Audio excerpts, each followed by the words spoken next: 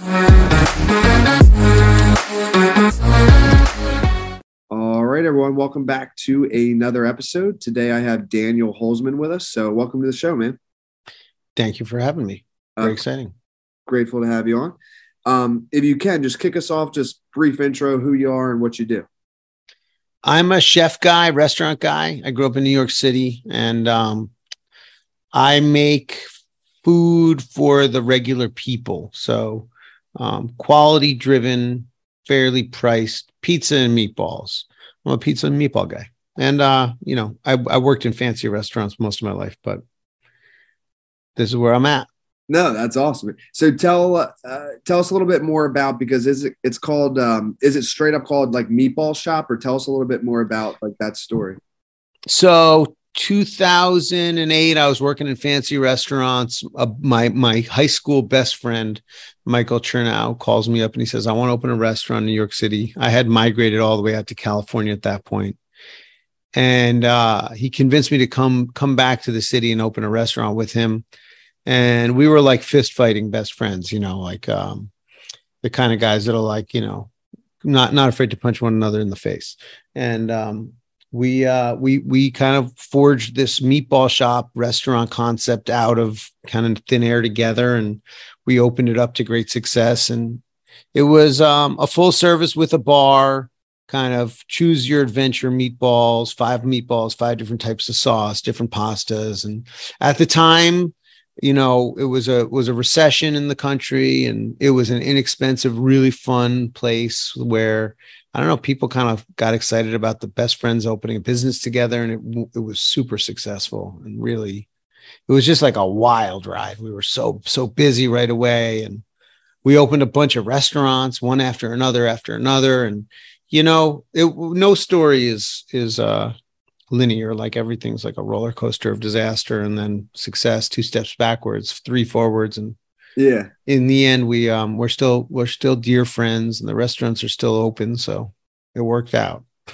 Wow. So when you were because I know you said you worked at fancy restaurants and stuff, but when you were younger, it seems like, did you always kind of know you would be in the restaurant business?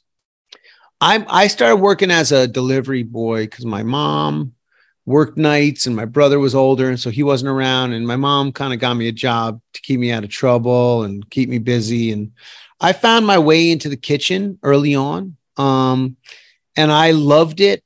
I think mostly because I got so much positive feedback from people talking about, oh my God, you're so young and you're doing so well. And it felt so good to hear that.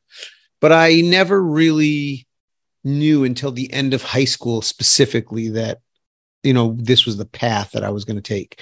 And at that point, I was kind of far enough along that I had a little bit of like an advantage. And it was, it's hard to turn that away when you're good at something or doing well and have some experience. It's hard to turn your back on that. Yeah. Interesting. So, and not, that's why I love just having open conversations, because I think that that's so true. I've actually thought about this a lot, but without really being aware of it, meaning like, how often is success rather where like you just keep trying all these things, then you find something that you are good at, and then it's like maybe something else would maybe be more fulfilling. And I'm not saying that in your case, but maybe it would. But it's like the fact that you have a gift in this realm. It's like, why would you, like, so many people go through life without ever finding their gift, So like the fact that you were even able to find one is like magical. So it's like, how could you, I just feel like a lot of people find their entire career path kind of by like accident, like it's not ever like perfectly. Well, what do they say? Most Americans have like 5 distinct careers in their lifetime, something crazy like that. Oh, I didn't know. So people are, don't quote me. Okay, gotcha. No, but it makes, or maybe like 5 different career changes or something. Yeah, people are constantly changing their careers because when we, and then, but we also put so much pressure on, like, as a young person, it's like, what do you want to do? And it's like, well, ask a 50-year-old. They have no idea what they want to do. So like, how do you expect this guy 20 to have any idea? But then there's this other idea that, like, if you were well matched for your job, you have a better, chance of succeeding and excelling. So like, I would be a shitty banker. Yeah. And so this idea that like, that's a better job because I would make more money. I wouldn't make more money because I would fail at that job. And so potentially, if I was as good at being a banker as I am as a cook, I would make more money. But that's like, potentially if I, had a full head of hair and, I could have had a different job. I could have been a movie star. Yeah. So what is your favorite thing is like pizza and meatballs? Those are your two favorite things to make? I actually, I've got a little bit of that, like, I don't think it's like an ADD diagnosis. Like, I think I just get really excited about learning new things, and I can be passionate about anything that's fun. And then most things don't hold my interest for very, very long term. So it's not that I love pizza and meatballs so specifically and only. It's that they're both really interesting, unique challenges that were fun to spend a ton of time getting good at. Pizza specifically now, because baking is just such a fascinating, deep kind of like rabbit hole of a subject to learn about. And the further you go, the more there is to learn. And crazily, it's like one of the oldest ways that we've, sustained ourselves is by milling grains and cooking breads. But in the last like 15, 20 years, there have been huge kind of leaps and developments in our understanding of how it's done. So like this ancient thing is being revolutionized right now. And it's really spectacular to be part of that and get to experience it. Yeah. I want to talk to you too about your book, right? You have a cookbook called Food IQ. Is that right? I do. My writing partner, Matt Rodbard, and I came out with this cookbook at the beginning of the year, and we wrote it during the pandemic. And I got to tell you, it saved our butts because we were both deep in hard work and concentration while the world was distracted by more important things. We were writing a book. Yes. Okay. So that's why I want to, So I want to talk about the book, just because a lot of our listeners are actually people that like, I want to talk to you like about the writing and the actual content, but my core business is Authors Unite, and it's very book related. So that's very fitting. But before we talk about that, I want to, ask you what's your take on how, like, with the pandemic, like what was that like for you and your restaurants, and just if you were to give kind of an overview discussion on it, I'm just curious, If I were to give an overview discussion, I would say that overall the restaurant business going into the pandemic in general was ripe for disruption and upheaval. It was not working anymore. The financial, kind of like the traditional financial setup of how a restaurant, you spend this much on labor and this much on food cost and this much on this and rent, and it all comes out and here's what your profit should be. That stopped working and was slowly getting, the profits were being eroded away, and more restaurants opened than, I think it was like restaurant openings outpaced population growth 10-1 for 10 years straight. And, private equity was pouring money into, so people were fighting over rents, and rents were skyrocketing. And at the same time, you were having to pay more fines, more taxes. The government was able to keep a closer eye because of the computerized kind of like point of sale system. So like, there was all of these factors that made the restaurant business, it was kind of teetering on the verge of a big disaster. And then COVID was like, it was like the cinder block that broke the camel's back, right? So on one hand, COVID was a terrible, terrible challenge for so many. But on the other hand, it was also kind of like a lot of the stuff was going on. And you see that throughout so many industries, like industries that were doing well before COVID and were really, some of them did even better. Some of them were challenged, but, the great ones kind of came through. And then, like movie theaters, we were all like, do you really go out to the movies as much as we do? Is this really a great business? And then it's like, COVID is obviously really bad for movie theaters, but like, they're not closing because of COVID. They were kind of closing anyway, right? Yeah, I see what you're saying. So Yeah, it is wild. I just know, and being in Miami, I guess it was quicker than most places that things got back to, quote unquote normal.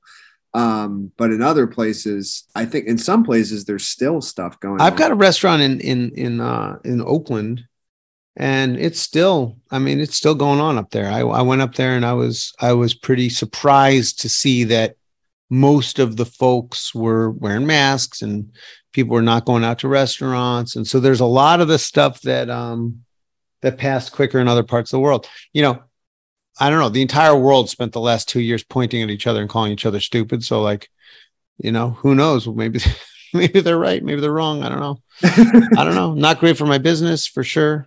Not great for my business. Yeah, no, I feel you. And I mean, I'll say, I think I like the way Miami handled it. So I'd say. But I don't know. Like in Miami, I don't think it almost is like it doesn't really exist anymore down here, but I'm not sure. Yeah, I mean, my LA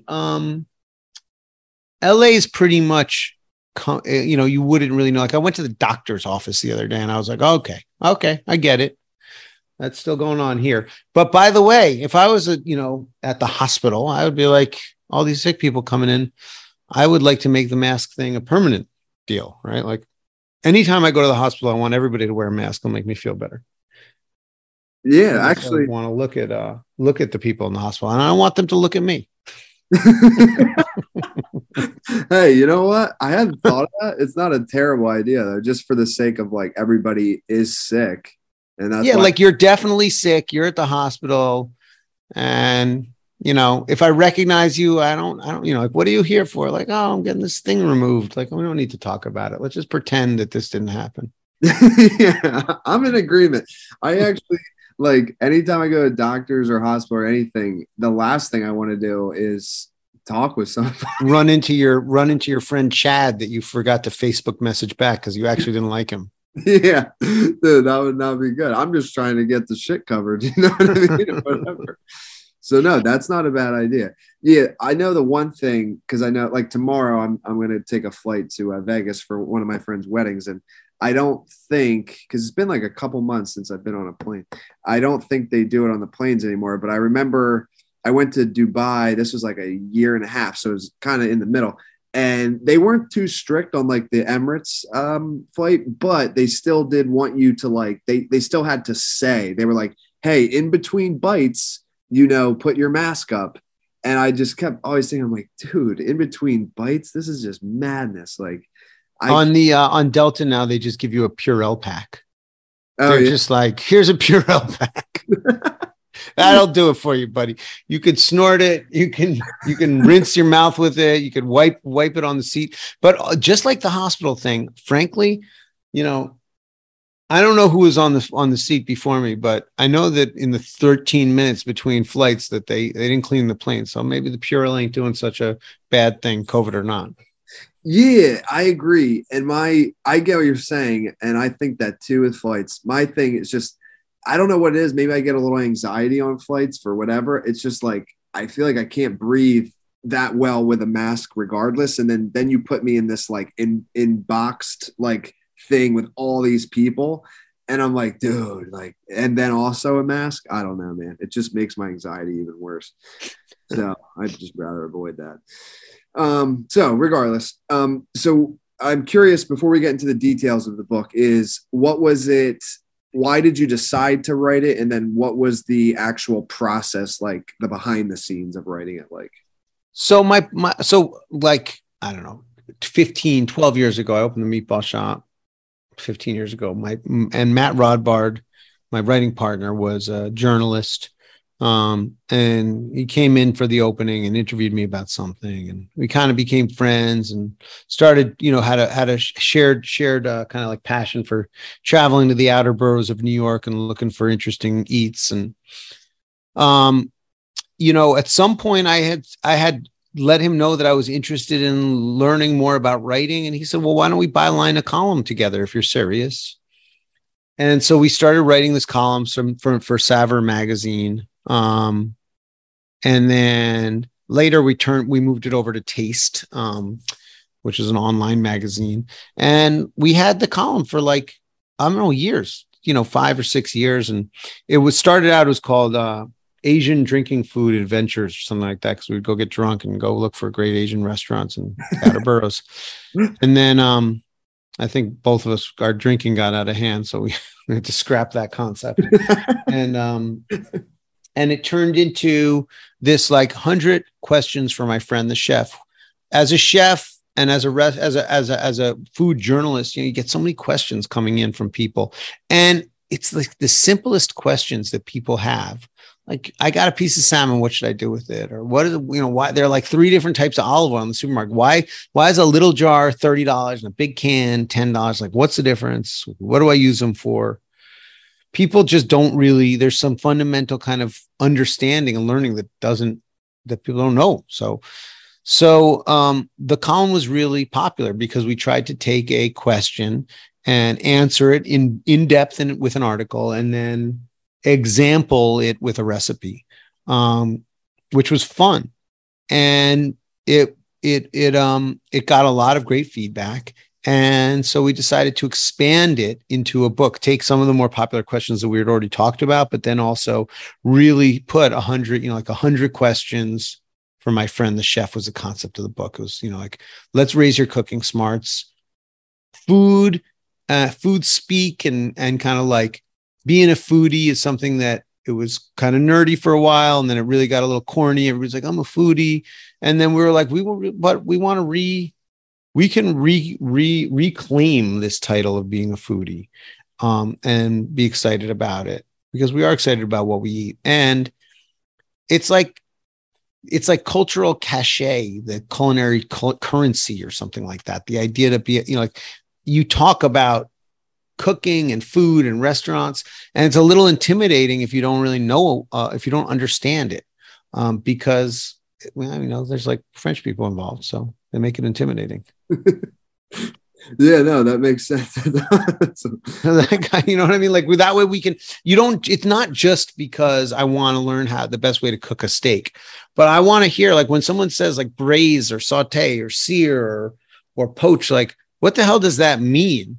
And I think most people just kind of nod and smile and like don't want to sound like an idiot, so they pretend they know, but most people don't really know. And cooking is so simple, and it's so easy, and it's such a pleasure. I cook food for myself and my wife every night, and it's a quick, fun, delicious, cheaper. There's no reason. It's like learning to cook is the greatest gift you can give yourself. Yeah. Okay. So I think that would be actually a pretty good path based on our listeners to talk about, because a lot of people, especially like entrepreneurs, business owners and stuff, they very much like, they'll just order out all the time, or they have the, what's it called? Like Hello Fresh or whatever, the ones where you just put in the microwave. There's a bunch of them that are like 3 minutes and it's done, but it's already like pre-cooked.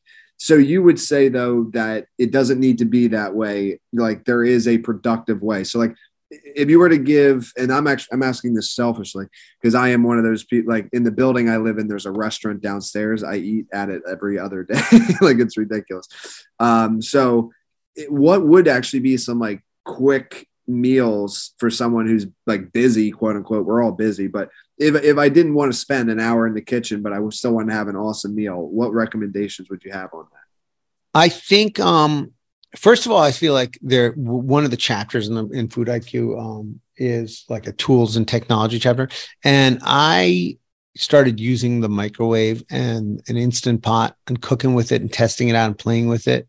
So, there's using a microwave, you can cook a lot. Like, I'll make myself for dinner, I'll make myself a baked potato in the microwave, and I absolutely love that. Mm-hmm. I used to come home, I wrestled jiu-jitsu pretty seriously, and I would come home from the gym just ravenously hungry, no plan prepared. And I pull a steak out of the freezer and season it and throw it right in the broiler frozen. And like 9 minutes later, you have a perfectly cooked steak. So I'll take a frozen piece of fish, I'll put it with some mushrooms, a little white wine and butter, and I'll wrap it in plastic wrap and on a plate, stick it in the microwave for 7 minutes. And it's like perfectly poached fish. I'll do stuff like that. I mean, I've got good knife skills, and I'm a professional chef. So For me, some of the stuff probably goes a little faster, like, some of the knife work that takes longer for folks. I can kind of knock that out. There's also like a passive versus versus an active cooking that I think people are like, oh, it's a 2-hour process. Like, no, it's like 10 minutes of work. And then it's like an hour and 45 minutes in the oven. So, there's that as well, where I'll throw something in the oven and you forget about it for 20 minutes. I think the more you cook, the best way to go about it is to start with a very simple, individual, unique thing like that you like. Oh, you know what I like? I like teriyaki salmon.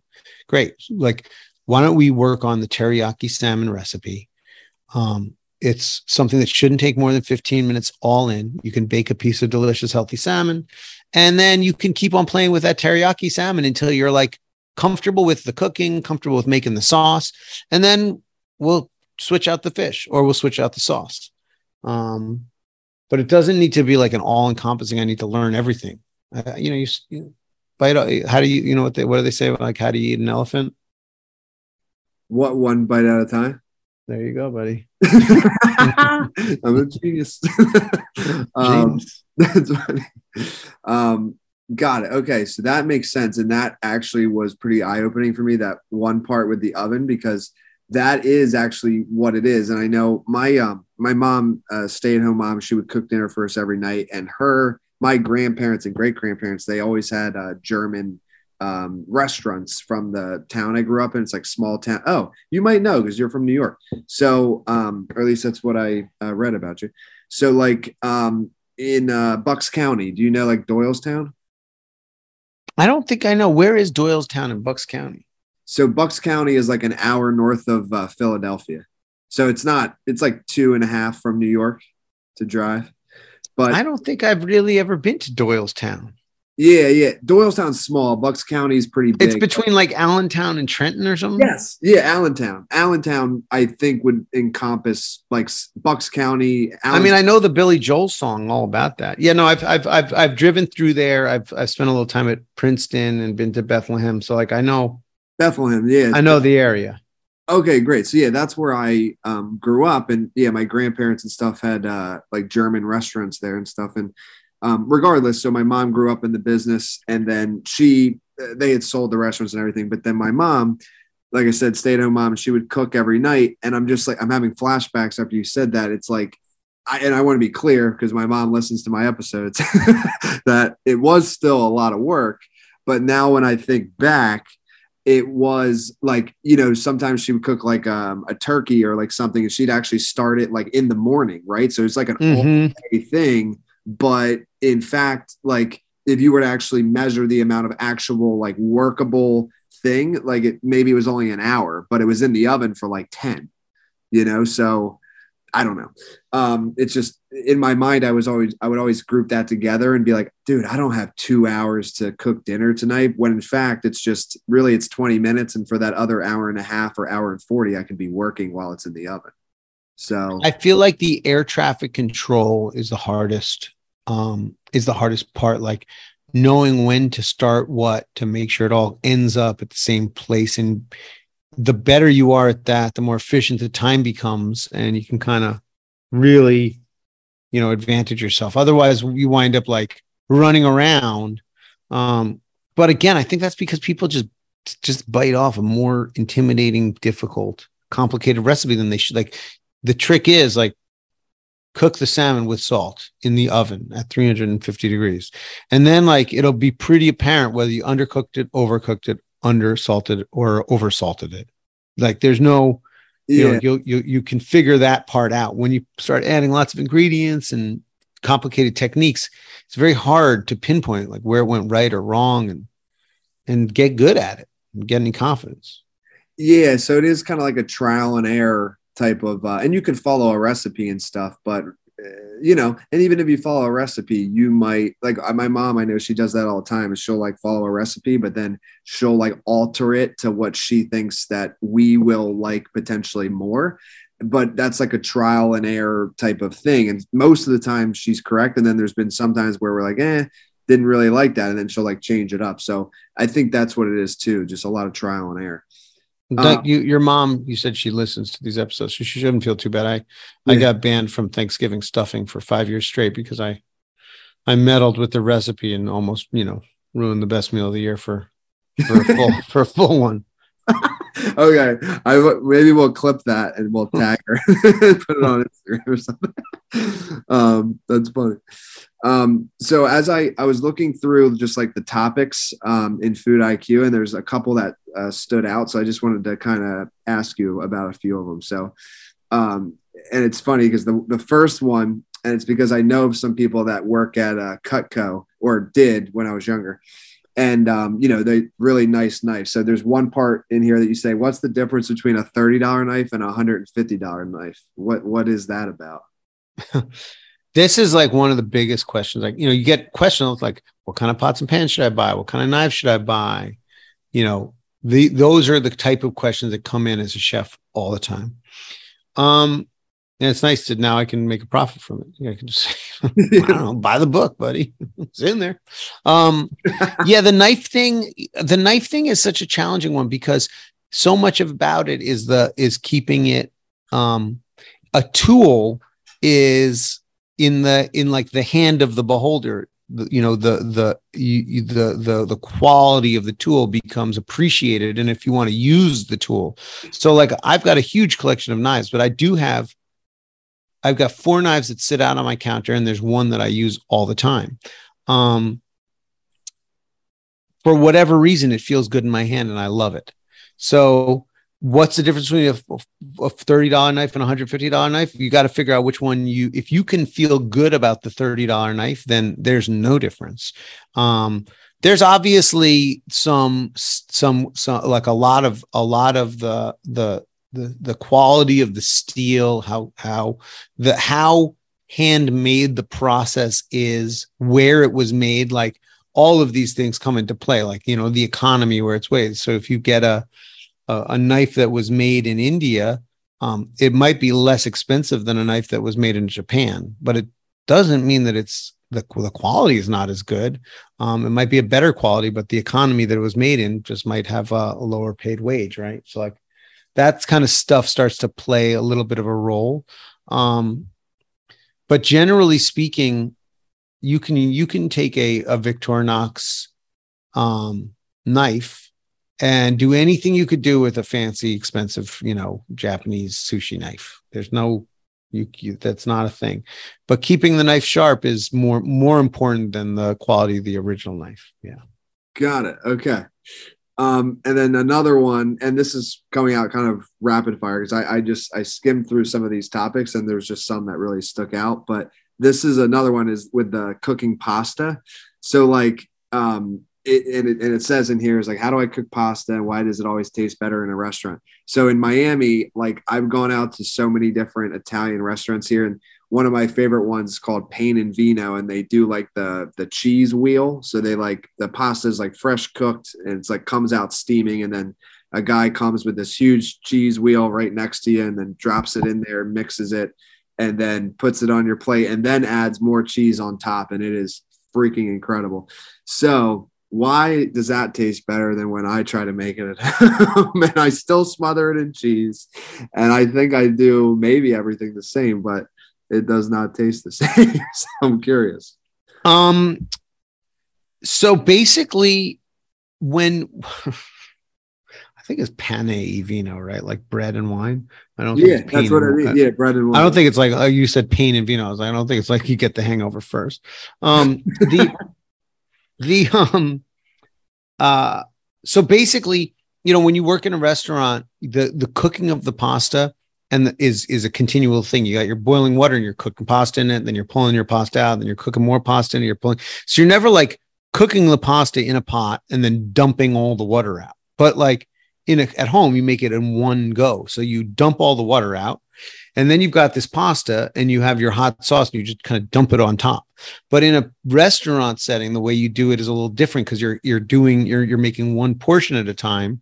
So you would cook your pasta in the water. You would heat up your sauce in a frying pan next to the boiling water. And then when the pasta is done, you kind of shake it, you pull the strainer of the pasta out and then you dump it into the sauce. And that process of of kind of like finishing the pasta along with the sauce. So you're actually cooking the pasta in with the sauce. And in Food IQ, we advocate cook it for a minute less than it would normally need so that you can really spend an extra minute cooking it with the sauce. Is the magic that some of the starch leaches from the pasta and the pasta water and helps to emulsify the oils, the fats, and the liquids in the water, the water, the water-based kind of like liquids in the sauce, and helps it to like stick to the pasta. So it really becomes like a singular dish instead of like pasta and sauce, which is ideal, not ideal. Got it. No, that makes sense too. And now that I just thought about it, that is actually because I forgot that step. When they put it in the cheese, it's been a while since I've been there, but I think what they do, they put it in the cheese wheel and then they actually pour sauce, like not cheese, but the tomato sauce, and mix it with that. So that, and they do it for actually a while, like longer than you would think it would need. So you're saying that in that time, it's actually part of the cooking of it. Yeah, it's like cooking and absorbing and melt, like it's a little like cooking the sauce, the pasta in the cheese wheel. It's a little bit of a gimmicky thing, but it's funny. It's like a little bit of a gimmicky thing. It's like a little bit for show, but then it's also really delicious. So you're like, well, it's kind of great. It's kind of corny, but then it's really great. So it's like, I can't really talk trash about it, but I think you could accomplish everything that they're accomplishing doing it in the wheel in a frying pan. I don't think the cheese wheel is a necessary piece of the puzzle. Yeah. Got it. Yeah. And actually it's funny because I've had that exact thought, and like, you're definitely accurate on it. And I do think though, like sometimes, cause it's like psychological or something, there's just like something about like, I get the gimmicky thought, but I also think there's just something about like seeing your pasta encompassed with that much cheese surrounding it that makes it like you think it tastes better, but like it might not taste better, but it actually does because you think it does. I think there's definitely like a psychosomatic or whatever you call that, like, aspect. You eat with your eyes first, and it is a thing. It is a thing. Presentation really does matter. Yes. It's a shame that it does sometimes because there's certain foods that are so tasty, but just really don't look good. Meatballs actually are challenged to photograph. Yeah, I could see that for sure. Yeah. They kind of look like lumps of shit. Yeah, I wasn't going to say that, but if you I'll go with it. So another thing I wanted to ask, because there's this, I'm just curious from you working in restaurants so much that, maybe you'd have a perspective on this. Have you ever heard of like the Liver King or seen anything on social media of these people eating raw meat?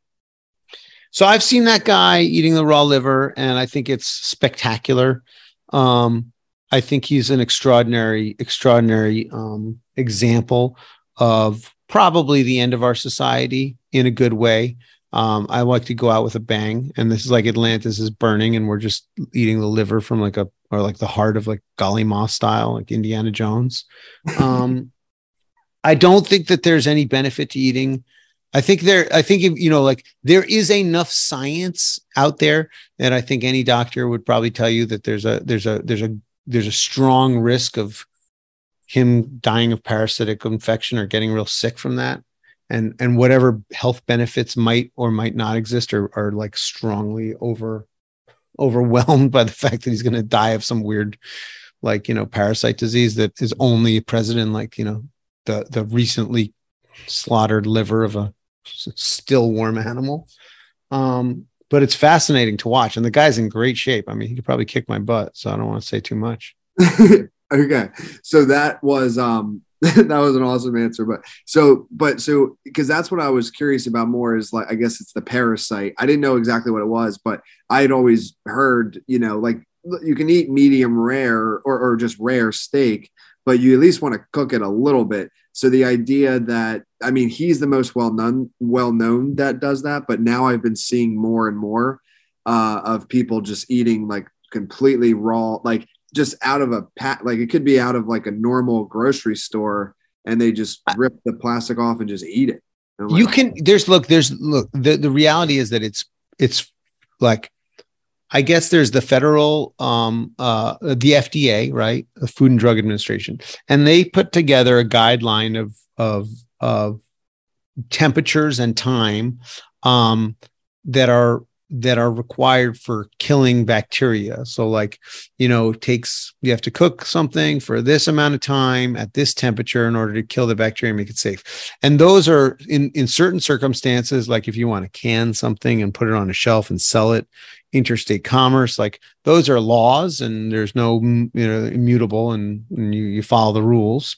Yeah. In a restaurant, obviously we cook a rare steak. There's certain cities where you'll see a little disclaimer at the bottom: eating raw food can be dangerous. Yeah. But, a lot of it also comes down to the food system. When people get sick in a restaurant, or sick, from food, most of the time it's from salad, uncooked food. Like a deer will hop the fence and walk through a field of lettuce. That deer will have recently walked in some fecal matter, and then that will create that will infest the lettuce and bacteria. The lettuce all gets kind of cleaned in the same water, and then it becomes widespread. And then that's when you hear about, romaine lettuce is responsible for E. coli infection and blah, blah, blah, blah, blah. And I remember this.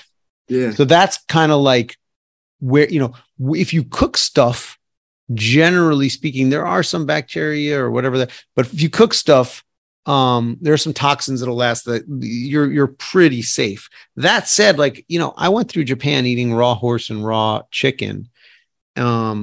They serve raw horse and raw chicken in restaurants, not an issue. And I've eaten a lot of raw chicken. I never cooked my chicken well done because I don't prefer very, very dry. So I cook my chicken medium, a little bloody around the bone. Trichinosis doesn't exist, like the idea of getting sick from pork. It's just not a thing. I think there's like three cases a year or something like that. So I think that there are people, like, what do they say about oysters? I think we talk about it in the cookbook. It's like, if you eat a dozen oysters a day for the next 300 years, you'll get sick twice. Wow. So, yeah. I think, and then the other side of it is people are like, oh, I got sick. I think it was that oyster. And it's like, you got an upset stomach because you ate like a gorilla. You're shoveling bacon fat into your mouth, and your belly got sick, but you didn't get food poisoning. Like, food poisoning is food for any of us who have gotten real food poisoning. It's not something that you accidentally think you might have. You're sick. Yeah. I don't know. I'm not a doctor, but I definitely read the CDC guidelines, and I think people are probably more careful. So you should not eat a raw liver right out of the, cavity of an animal that you've just killed, unless you're a weird freak. But you probably can, and it'll probably be okay. But if you do it 1,000 times, it's definitely not going to be as safe as eating 1,000 cooked hamburgers, which are less likely to kill you. Got it. Yeah, the chicken, that's the one that I feel like that is presented the most, is you can never eat raw chicken because of, was it salmonella or something? Yes. The thing about the salmonella is, and again, different countries have different systems of production.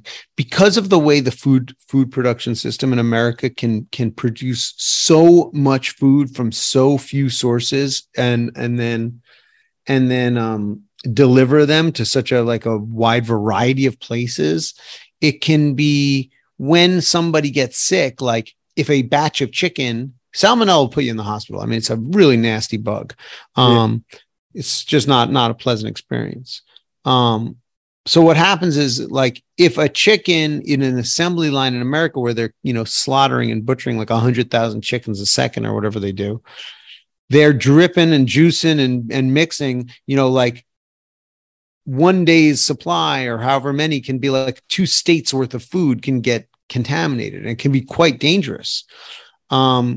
Versus if a local farmer is making chicken and they're washing it and taking care of it, it's less likely that it would be cross-contaminated. And then, one person getting sick is is a travesty. But is it really? Versus, killing a couple states worth of people is really not ideal. Yeah. That's when you get into big boy trouble. Yeah. Well, look, dude, very interesting. And I'm actually going to I already decided I'm going to gift my mom your book, Food IQ. So as I was scrolling through it, I was like, holy, you guys cover a lot of stuff in there. So we didn't even scratch the surface. We only talked about like 3 topics. So yeah, man, I want to just leave the floor to you. Like, if there's anything we didn't cover that you want to mention, please do. And then let people know, like, social medias, website, book, where they can stay in contact with you. I appreciate that. You're a very generous host. You're a kind man. Thank you. You are. You're a good guy. Seems like. I think we covered a lot. I think I would say that I had a really wonderful experience working with my writing partner, Matt. And it was a true partnership, and that's something that feels good, because partnership is so hard. And with him, it was not. It was just so easy. He's a hardworking, smart, passionate guy. So that was a wonderful experience writing the book. And you can go to foodiq.co, and we've got a little website, and you can learn about where to, you can buy the book from any of the traditional sources online, barnesandnoble.com or whatever. And I'm Chef Holzman, which is my Instagram. I love cooking and I love talking about food. People send me messages all the time, and people send messages into the info@foodiq.co. Like email, and we're always, talking about recipes in the book, or people are sending messages over Instagram about, the recipes they've tried. And it's really fun. It's a special experience. You cook a book, you write a cookbook, and then you put it out there, and then people use it, and it feels so good. So cool. Yeah, man, dude, that's awesome. And, I think what we'll do. So once my mom has it, I'm sure she'll try some recipes. So we'll be one of those ones that are messaging you on Instagram, and we'll be sharing it. So thank you again, man. I appreciate you coming on. Definitely. And when you come out to LA, come down to Danny Boy's Pizza, and let's have a slice. I'll buy you a slice of pizza. Done deal. All right. Thanks, brother. Thank you so much.